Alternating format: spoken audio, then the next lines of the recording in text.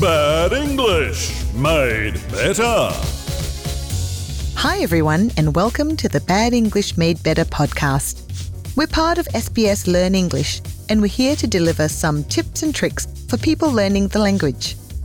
This show is designed for intermediate or medium level learners. But if you're a beginner, please stay, listen and challenge yourself. I'm Eileen, your host and teacher. I've been helping people with their English for nearly 30 years in Australia and overseas. And each episode, I'm here to bring you a different lesson to help us make bad English better. This episode is all about when verbs grow into phrases and things get interesting. Episode 6. Phrasal Verbs. So let's begin. You might remember back in episode 2, we learned all about verbs and how to use them to express the past, present, and future. But did you know that verbs aren't just single words? Some verbs come in sets of 2 or 3 words. They call these phrasal verbs. Let's take a closer look. A phrasal verb is a verb that has a base verb and 1 or 2 particles. Common particles used in phrasal verbs are words like at, away, down, in, off, on, over, out, and up. In a phrasal verb, the particle is part of the verb, and the phrasal verb has a different meaning to its base verb. Take the verb look. Let's put it in a sentence. She looked up and saw a bird. In this case, look is followed by the preposition up. The meaning of the base verb look remains the same, and the preposition up tells us which direction she turned her eyes towards. Each word look and up retains its literal meaning. But listen to this sentence. I didn't know that word, so I looked it up in the dictionary. Here, look is the base verb and up a particle, and together they form a phrasal verb. It has a different meaning to its base verb. That is, to look up and to look have different meanings. Look up means to search for. How about this one? She looks up to her sister. Here, look is the base verb, followed by 2 particles, up and to. Do you know what look up to means? It means to respect.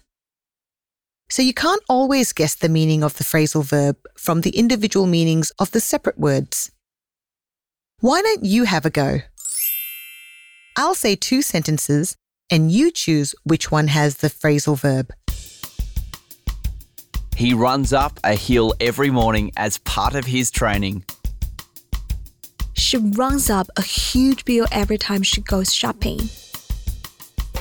Yes, the first one is straightforward, but sentence 2 has the phrasal verb runs up, meaning to allow something to accumulate. How about these sentences? They put on a smile even though they lost. He put his cup on the coffee table. I bet you got this. And if not, no stress. It's sentence 1 that has the phrasal verb put on, meaning to behave in a way that is not natural.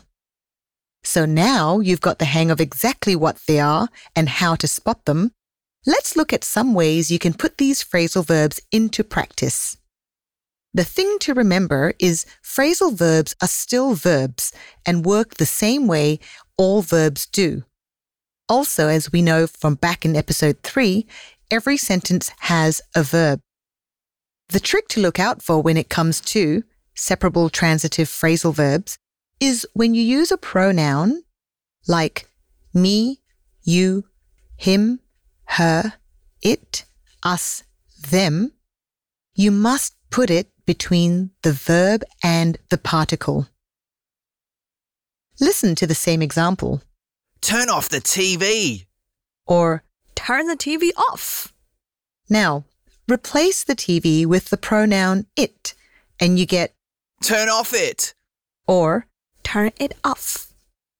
something's not right, is it? The rule once again. When you use a pronoun, me, you, him, her, it, us, them, you must put it between the verb and the particle. So, turn off it is wrong. Sounds strange. Turn it off is right. So, I'm hoping after all that, you're learning to love phrasal verbs because they're a lot to love. Literally, like more than 5,000. No! That's it. Turning off. English, it's badder than I thought. Did I do something wrong?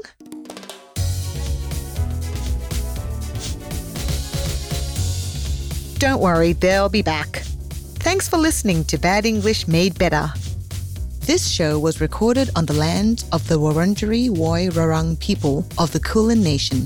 SBS acknowledges the traditional owners and pays our respects to the elders past, present and emerging. If you're looking for more help learning English, don't forget to check out the SBS Learn English website, where there are fantastic videos and other mini podcast series like this one. I'm your host and teacher, Eileen Bagan. Catch you next time.